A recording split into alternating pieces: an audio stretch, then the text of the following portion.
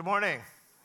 It's great to see you. If we've never met, my name's Jay, and I'm part of the team here. Welcome to Westgate. Really, really glad you're here. Everybody watching online, so glad you're joining us as well. I want to begin by sharing a bit of my story. When I first began serving in the local church almost 20 years ago, I spent about 8 years, almost 10 years actually, serving specifically students. High school students and middle school students. So I was what you would call a youth pastor or a student ministry pastor. And it was a wonderful time, amazing time. If you've ever served with students, it's life-changing, not just for the students, but for you. And I have such fond memories. And I have so many students that come to mind when I think about my years serving in student ministries. There's one student in particular I think of often. His name was Darren, and Darren was a student that came in as a freshman into our high school ministry, and right away I knew this kid was special. I mean, he was so quirky, so unique, and the thing that made him special, unlike most teenagers, he was just so relentlessly himself. And he was so incredibly comfortable in his own skin. Like, he did not care about trying to be cool or popular or whatever. And in a weird way, that actually made him really, really cool. You know what I mean? Because he just didn't care. And he every week for years at youth group on Wednesday nights and Sunday mornings, he would relentlessly invite me to join him for something that was called LARPing. Anybody know what LARPing is? Yes? Do we have some LARPers in the room? Raise your hand if you're a LARPer. It's okay. LARPing, if you don't know, was that a hand? Do you LARP? Amazing. Okay, let me explain what LARPing is. Correct me if I'm wrong here. LARPing stands for live action role play. And this is when, in a pre-pandemic world, every now and then you would drive on a Saturday morning by a park and you would see fully grown men and young adults wearing like medieval attire with toy swords and spears, and they were just like bashing each other over the head, speaking Old English. That's LARPing. And Darren was like so into it, you guys. He was like enamored with medieval mythology and Dungeons and Dragons and all of that stuff. And every week he would ask me, Jay, you got to come LARPing with me. And sadly, I said no every single time. I regret it. It's one of life's greatest regrets that I didn't LARP with Darren. But I love this kid, and we had such a great relationship. And so, he was so into medieval mythology and all those sorts of things. We had this sort of like inside joke. It wasn't really an inside joke because it was just one way. Every time he would come up to me at youth group, he would come up to me and greet me in the Old English, and he would say, "My Lord," right? He greeted me that way all the time, and it just became really endearing and fun, and I loved this kid for it, and we would laugh about it, "My Lord," every time. One particular Wednesday night, we used to gather our high school students on Wednesday night. There was like 50, 60 high school students, and then there was this group of students from a local high school, public school, who had come. There were like 4 or 5 of them who had come together because they had been invited by another student who was really involved in our youth ministry, and he went to school with them. So they were his school friends. He invited them. And clearly these kids were not Christian, right? Like they were taking a massive risk showing up to a religious setting. They were not Christian, they were not religious. They just came because a good friend invited them to come. And so I see them, I recognize them, I start chatting it up with them. All I'm trying to do is help them feel comfortable. I'm trying to express to them like, man, we're so thrilled you're here. You don't have to be religious to be here. We're so glad you're here. It's not weird. I know you're nervous, but it's not weird. I'm just having this conversation. And then in the middle of this conversation with these non-Christian kids, Darren walks into the room, walks right up to me, and he says, "My Lord," and then he walks away. And the looks on these students' faces is like, oh, we're gonna die here tonight. We just came to a cult. This guy's the cult leader. And it was just like the looks on their faces. And I'm like, I don't know what to do. I'm so flustered. I'm like, that is not normal, you guys. It's okay. You're safe, right? Like, I'm just like trying to explain this to them. And long story short, they stayed, and actually 2 of them eventually gave their lives to Christ. And they actually became really good friends with Darren, which was an amazing thing. But I've been thinking about Darren a lot. I've been thinking about that story a lot in the last couple of weeks, because if you were here with us last Sunday, you know that we started a brand new series called I'm Terrible with Names. And this is a series where we're exploring these various titles of Jesus. Lord is a title for Jesus. And if you've been around church for a while, if you read the Bible or you sing these worship songs that we regularly sing week after week, we often forget how on the surface strange these titles are. Like, we don't typically call other people things like Lord. Or last week, Dave Tish taught about the Word. Jesus is called the Word. I mean, these are really strange on the surface, but because we're used to them, we just don't give them much thought. But maybe there are some of us sitting in this room or watching online right now who are like, man, I kind of feel like those new students. Like, when we sing those songs, they're really beautiful and they're very moving, but I don't quite understand all the language and all these different words you use to describe God or to describe Jesus. And even if you're not new to Christianity or new to religion or faith or the Bible, even if you've been following Jesus for many years, maybe many decades, the reality is, when we really sit back and think about it, we use these titles to reference Jesus, but we really don't quite understand why.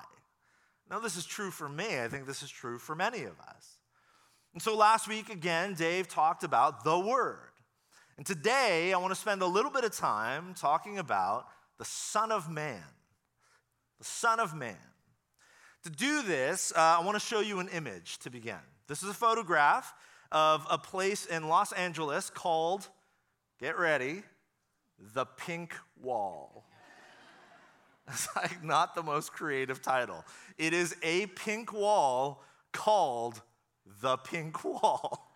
The Pink Wall is the exterior of the Paul Smith clothing store on Melrose Avenue. Anybody ever been to the Pink Wall? Some of you have. Yes, one person. There we go. Okay, so if you don't know the Pink Wall is one of the most popular Instagram tour destinations on the planet. And by Instagram tour, I mean, people, this is real. You can pay money to have handlers take you around the world to hot spots for Instagram selfies. The Pink Wall, which is literally just a pink wall, the exterior of the Paul Smith clothing store on Melrose Avenue in Los Angeles, the Pink Wall has about 60,000 visitors a year from all over the world. And over 100,000 uploads to Instagram every single year. This is almost 300 photos, almost all of them selfies, at this location every single day.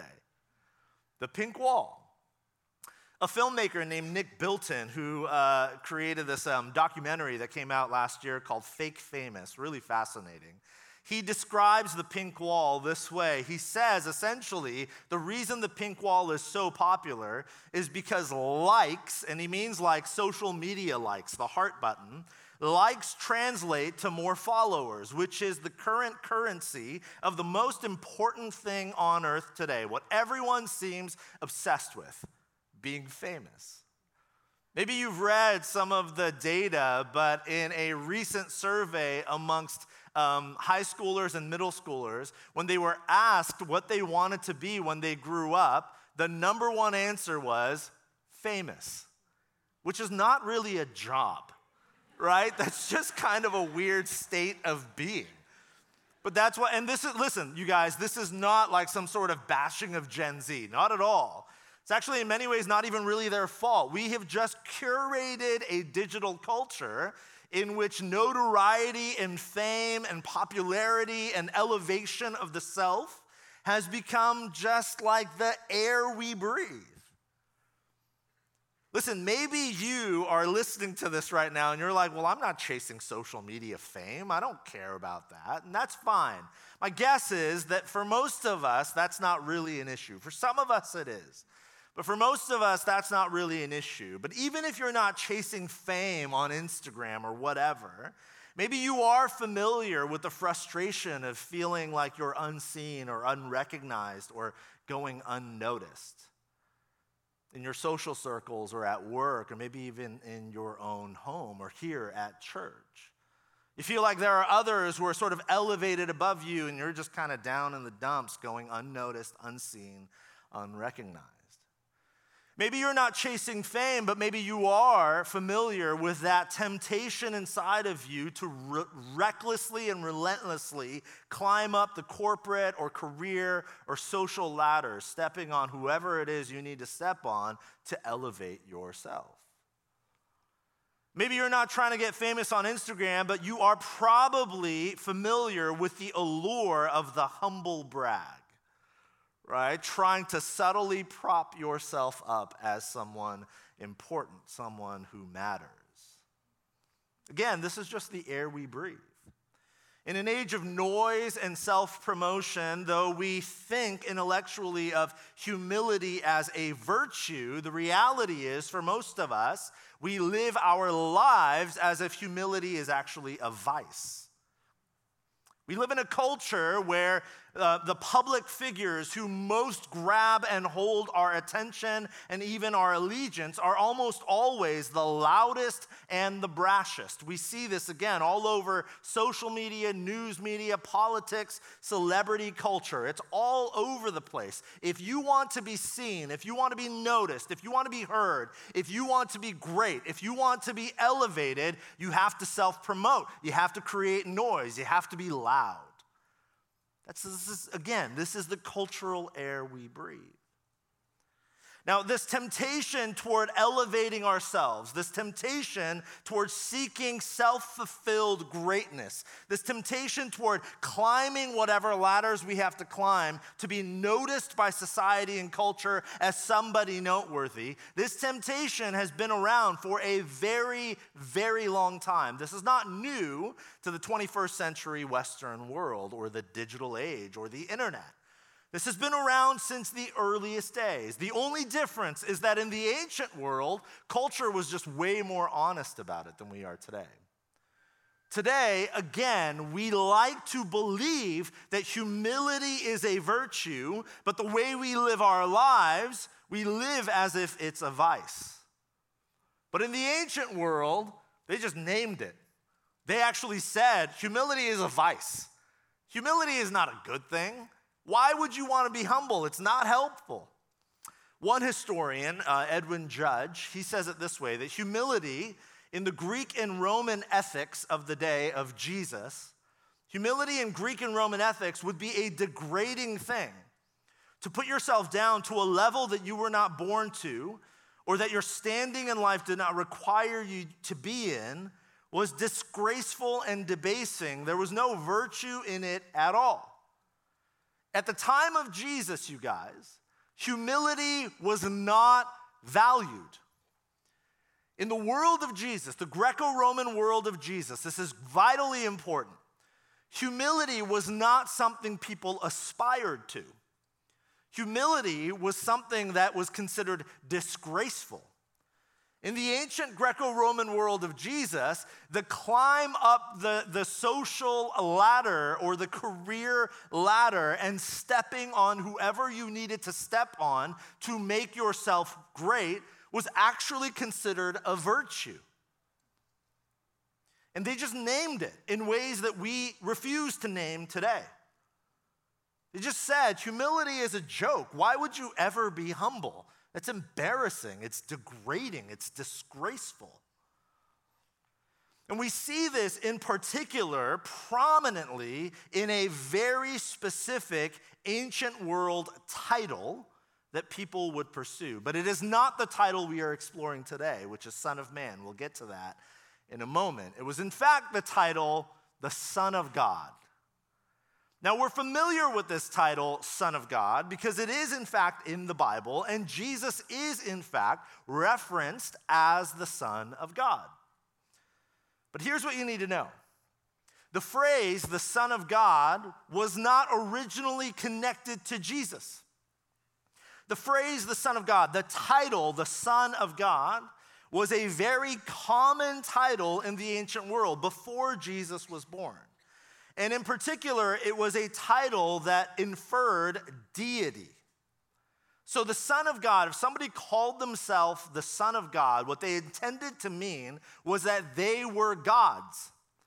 If I said I am the Son of God, it was a public declaration that I am more than human, that I am above you, that I am beyond you, that I transcend your lowly life and reality, that I am something more, that I am in fact a God. That was what the title inferred. We see this all over sort of the Greco-Roman Empire. In fact, I'll show you a coin. This is a first century coin that was around at the time of Jesus, and the face you see on that coin is the face of Caesar Augustus, who was the emperor of Rome shortly before Jesus was born. He took the throne. And on the back side of the coin, you see some Latin lettering there, and the Latin letters spell out the words, the Latin phrase, divi fivulis, which actually means Son of God. Son of God was a phrase that was popular amongst Caesar, the emperor of Rome, and it was popular amongst all earthly kings and emperors, going all the way back to even like Pharaoh in Egypt at the time of Moses. Calling yourself Son of God was a common practice in the ancient world, particularly amongst ancient kings and emperors. In fact, here's an example of a common inscription you would find in cities and towns all over the Roman Empire at the time of Jesus. To the Emperor Caesar, God, Son of God, Augustus. He has been declared God of the Roman state. You saw this all over the place. Earthly kings and emperors would time and time again declare themselves sons of God, essentially proclaiming to the world, I am more than human. I am above you lowly peasants. Therefore, adore me, worship me, long to be like me. Son of God. This was the go-to phrase for earthly kings and emperors at the time of Jesus and long before. Now, what's really fascinating is that if there was ever a person on the planet who had a rightful claim to the phrase Son of God, to that title, if there was ever one person who could rightfully declare, no, I am truly the Son of God, it would have been who? Jesus.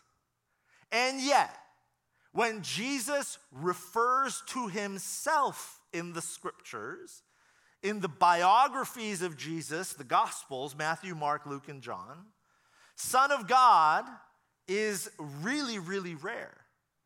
Jesus instead chooses a different title as his favorite go-to title when describing himself, and it is the title Son of Man. This phrase, Son of Man, is referenced by Jesus more than 80 times in the Gospels. 32 times in Matthew, 14 times in Mark, 26 times in Luke, and 10 times in John. Across the board, in every biography of Jesus, and all four of them, Jesus over and over and over again describes himself not as God or the Son of God, but rather as the Son of Man. What's really fascinating about this is that the phrase Son of Man, that title, you know what it really means? In the Hebrew, it is the phrase Ben Adam, which literally means son of Adam. And what son of Adam actually means, those of you who are somewhat familiar with the Genesis story, you know that the name God gives to the first human, Adam, is not really a proper name. It is now in today's day and age. But back then in Hebrew, you know what Adam means? Just man, or earth, or dirt. You guys, this is so blue collar. Son of Man literally means son of a man, like just son of a human. It's a title and a phrase that literally means human being. So let me show you. I'll show you a slide here, a graphic.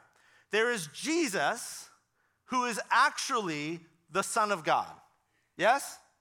Now, maybe you don't believe that. You're new to Christianity. You're just exploring. You're not a Christian. That's okay. We're thrilled you're here. You don't have to believe this. But Christians believe that Jesus is the true Son of God and God himself. Now, earthly kings and emperors are actually just sons of men. They're just humans like you and me, yes? So Jesus is actually the Son of God, and earthly kings and emperors are actually just sons of men. But what you see in the ancient world and what you see in the life of Jesus is this: that earthly kings and emperors, driven by pride, try to ascend to Son of God status by taking the title. And what you see in Jesus, the actual Son of God, God himself, 3 in 1, Trinity, all of that stuff, what you see is that Jesus, who is actually the Son of God, rather than pursuing that title, instead in humility descends or condescends and takes upon himself a title that is on the surface totally unfitting for him. Son of Man, a human, just a normal dude. I mean, that's a good modern translation. Son of Man is just like dude. It's just a guy. We see this in places like Philippians chapter 2. What does Paul say? He says that Christ Jesus, who though he was in the form of God, did not regard equality with God something to be exploited, but he emptied himself, taking the form of a slave, being born in human likeness, and being found in human form, he humbled himself and became obedient to the point of death, even death on a cross. What does the title Son of Man tell us? It tells us so much, but this is one of the most important things it tells us, is that Jesus chooses to empty himself and to humble himself. He is not forced to do this. He is not coerced to do this. He is not manipulated to do this. Jesus, of his own free will, chooses to empty and humble himself. One theologian, Michael Gorman, he says that this is Jesus' resume of shame. Because in the ancient world, again, humility was shameful. It was not a virtue. It was a vice. But it is in fact this shocking humility of Christ that ends up drawing so many people towards him. And it is in fact Christ's example of self-giving love which elevates humility from vice to virtue in Western culture at large. Did you know this? You can Google this. Scholarship after scholarship, secular scholars will tell you this, that it is in fact Jesus and the way he chose humility that changes the trajectory and the course of the way people understand humility in the Western world. The reason you and I consider humility a virtue today, whether you're a Christian or not, is because of Jesus. This is the big, broad, looming shadow of Christ across history. He himself, Jesus himself, puts it this way, Matthew chapter 20. Whoever wants to become great among you must be your servant, and whoever wants to be first must be your slave, just as the Son of Man did not come to be served, but to serve, and to give his life as a ransom for many.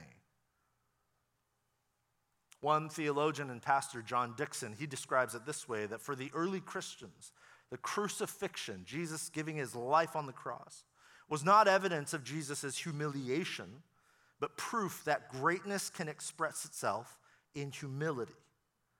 The noble character, the noble choice to lower yourself for the sake of others.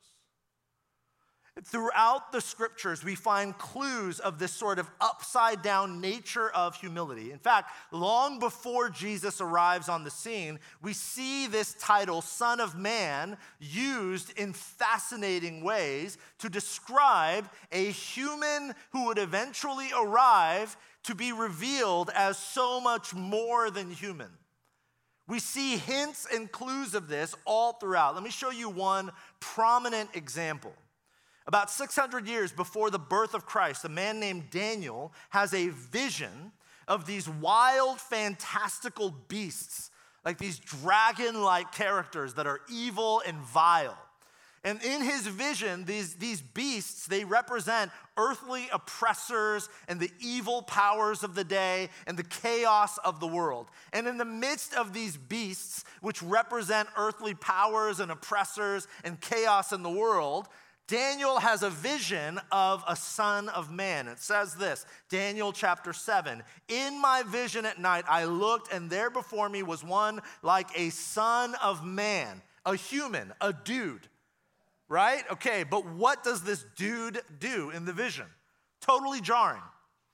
"Coming with the clouds, he approached the Ancient of Days and was led," that's God, "and was led into his presence. He, the Son of Man," this dude, just this blue-collar dude, "was given authority, glory, and sovereign power. All nations and peoples and every language worshiped him. His dominion is an everlasting dominion that will not pass away, and his kingdom is one that will never be destroyed." Daniel has a vision of all of these earthly powers trying to battle and wage war to climb up the ladder to Son of God status. And in the midst of that, he has a vision of the Son of Man, a guy, a human, a dude. And this dude comes in and he is given power and authority and rule. And he vanquishes all of the beastly powers of the earth. This Son of Man, this humble human, is revealed to be so much more than human. In fact, after Jesus' death, resurrection, and ascension, a man named John has another vision, and he writes it down in a book that we call Revelation. And in this vision, in John chapter 14, he sees this. "I looked, and there before me was a white cloud, and seated on the cloud was one like a son of man." But with what? A crown of gold on his head. The title Son of Man does not simply mean, well, Jesus isn't really God, he's just a dude. No. It is a way that Jesus reveals to us the sort of God or the sort of king he is. The phrase Son of Man in the Bible is a phrase that just means a person, a human. It's a lowly, blue-collar, mundane, humble phrase. But it is in that humility that the title, through Jesus, is elevated to become something far greater than just an ordinary human being. In other words, Jesus uses the term Son of Man to describe himself precisely because it reveals the sort of extraordinary king that he is. A king who intentionally empties and humbles himself for our sake, and in doing so is actually elevated above all the rest. Is actually the sort of king who actually deserves our attention, our affection, our devotion, our adoration, and our allegiance. Again, Philippians 2, Christ Jesus, who though he was in the form of God, did not regard equality with God something to be exploited, but emptied himself, taking the form of a slave, being born in human likeness, and being found in human form, he humbled himself and became obedient to the point of death, even death on a cross. But then Paul continues, "Therefore, God also highly exalted him and gave him the name that is above every name, so that at the name of Jesus every knee should bend in heaven and on earth and under the earth, and every tongue should confess that Jesus Christ is Lord, to the glory of God the Father." Son of Man does not mean Jesus is just another dude. Son of Man means that Jesus is the only king worthy of our adoration, affection, devotion, and allegiance. Because unlike all of the earthly kings and empires of the ancient world and of our day, Jesus does not need to step on others to climb the ladder. Jesus is so powerful, he is so all-consuming, he is actually God in such a way that he comes down the ladder to us and lifts us up with his might and his love and his grace. This is what Son of Man means. So what does that mean for you and for me as Christians? The very beginning of Philippians chapter 2, the passage The very beginning of verse 5 tells us. Paul says, "Let the same mind be in you that was in Christ Jesus." This is why the title Son of Man means so much for us today. Because if Jesus is that sort of king, we, made in his image, living the way of Jesus, are to be those sorts of people. In a culture that calls us to make noise and chaos, to be outlandish and to be loud so that we can be noticed and seen and recognized, to live the way of Jesus is to live the way of humility, the humility of the Son of Man.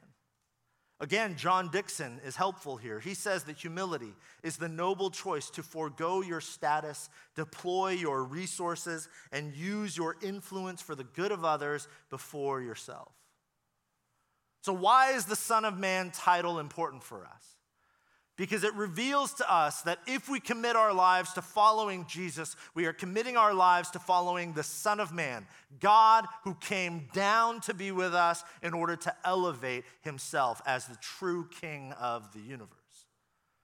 And if we are to live like Jesus, we too are to come down rather than to constantly climb up, stepping on others to do so. This looks like giving up our status. It looks like giving our resources. And it looks like using our influence for the good of others before ourselves. This might be hard for you guys to believe, but when I first started school in first grade, I never went to kindergarten. When I first started school, I did not speak a lick of English, not a single word. I mean, like maybe hi, or sorry, or where's the bathroom or something. But I could not hold a conversation in English. Some of you know I was born in South Korea, and then I moved here when I was really young, but my mom was a single mom, and so she just left me at home with my aunt, and my aunt didn't speak any English, so all I spoke at home was Korean. And then all of a sudden, I turned 6, and then they're like, well, you're 6, you gotta go to school. And they just send me to Summerdale Elementary School. And my first day, I kid you not, I could not speak a single word of English. And it was the most humiliating and sad and depressing few weeks, my first few weeks. And every day I would walk to school by myself. I would sit in class and not understand a thing that was happening, so I was just like getting zeros on everything, although my teachers were really, gracious. And then at recess, I just sat alone watching other kids play because I didn't know how to interact. I didn't have language. And then about 2-3 weeks into school, I'm walking home one day, and there was another group of kids who lived in the same sort of apartment complex where I was living with my mom and my aunt and uncle at the time. And I would see these same kids walking home every day, like in a group, they were all friends, and I couldn't understand anything they were saying, but they looked like they were having a great time, and I would always just trail a few yards behind them, walking alone every day to school. And then this kid named Stephen, remember, we're 6 years old at the time. This kid named Stephen, one day, about 2-3 weeks into this, trails back with me. And he was really tall, which some things have not changed. And, it's like Mark reminds me of Stephen. And I was just standing next to this towering giant of this kid, and I was I thought he was going to fight me or something. I was so nervous. And he starts talking to me, and I did not understand what he was saying, but I could tell by the look on his face that he wasn't picking a fight with me. He was trying to lean into me. He was trying to befriend me. He was asking me about me. And we couldn't talk. I didn't know what he was saying. Obviously, he couldn't understand Korean. He didn't know what I was saying. But after that, every day, for several weeks, at lunch, he would find me and sit with me. And then after school, he would walk with me. And I couldn't speak English, but we were just building this strange friendship. And the strangest thing happened, you guys. Eventually, he started teaching me about peanut butter and jelly sandwiches. Because I was just bringing Korean food. Now, if you reverse that today, you're like the cool kid if you bring Korean food to lunch. But this was not the case in 1985. Right? It was embarrassing for me to have, and he was he was sharing his PB&J with me, which was life-changing, life-changing experience. what is this manna from heaven? You know, it's like, America is the land of whatever, you know? And then, so he was just sharing his resources with me, and he was letting go of his status with his friends to linger with this kid, this immigrant kid that couldn't speak a lick of English. And then all of a sudden, over time, several weeks in, as we were walking home, his friends who he had left behind to linger with me began to linger behind. And he used his influence to allow me to enter into his circle of friends. I moved a lot when I was a kid. And so halfway through second grade, I left Summerdale Elementary School. And I moved to several different elementary schools, and then I ended up at Rogers Middle School, which was just down the road from here. And when I was in seventh grade, the first day of seventh grade, I show up to school, and I sit down in, I think it was algebra class, and across the room from me is Stephen. And he hadn't seen me since I was like 7, and at this point I'm 11 or 12, and I actually can speak English, and I've got some friends, and Stephen was the new kid. There was like he didn't know anybody, I could tell. And I was like not a good kid in seventh grade, but it was like the Spirit of God in this moment. I went to Stephen, I introduced myself, and he didn't recognize me. And I said, man, you don't remember, like I went to Summerdale Elementary School with you. And when I had nobody, you gave it all up for me. So at lunch, me and my friends hang out in this little part of the quad. Why don't you come hang with us? And he did. This is the way of Jesus. It is to let go of the stuff that drives you to climb and to linger back with those who've fallen behind. The fact that Jesus is the Son of Man means that though he could have stood and lived and lingered in elevated places far from us lowly humans, he chose not to ascend but to descend, to linger with us, but not to leave us there, but to eventually take us home. The worship team is going to come back up, and we're going to sing and respond here in a moment. But as we do, I want to invite you, if you are a follower of Jesus, we're going to take communion. And you receive this communion element on the way in. When I think about the humility of Christ, the fact that Jesus was the Son of Man who came down for us, I think about communion, the bread and the cup. That Jesus gave his body and his blood so that you and I might have life. That Jesus gave up, he emptied himself and humbled himself. That Jesus gave up status and he leveraged his resources and he used his influence to change everything for us. So for those of us in the room today, for those of us who are watching online who feel unseen and unrecognized and unnoticed, may we remember that Christ, the Son of Man, even if no one else sees and recognizes and notices you, know this: Christ came down low enough to know you, to love you. He sees you, he notices you, he recognizes you. For those of us who are exhausted by the constant and strenuous climb up the corporate or career or social ladders, stepping on whoever we need to step on to get just a little higher, may we remember today that in God's kingdom, the way up is actually down, and that the path to greatness is humility. And for all those who follow Christ, may we, you and I, daily empty and humble ourselves, foregoing status, giving of our resources, using our influence for the good of others before ourselves, just as Christ did and does for us today. There is no greater reminder of this than the bread and the cup of communion. So I want to invite you now, if you are a follower of Jesus, to just carefully peel off the top. And we'll take the bread together, remembering that Christ, on the night he was betrayed and crucified, broke the bread, and he said, every time you gather, do this, take this in remembrance of me. So with gratitude in our hearts for the body of Christ broken, let's take the bread together.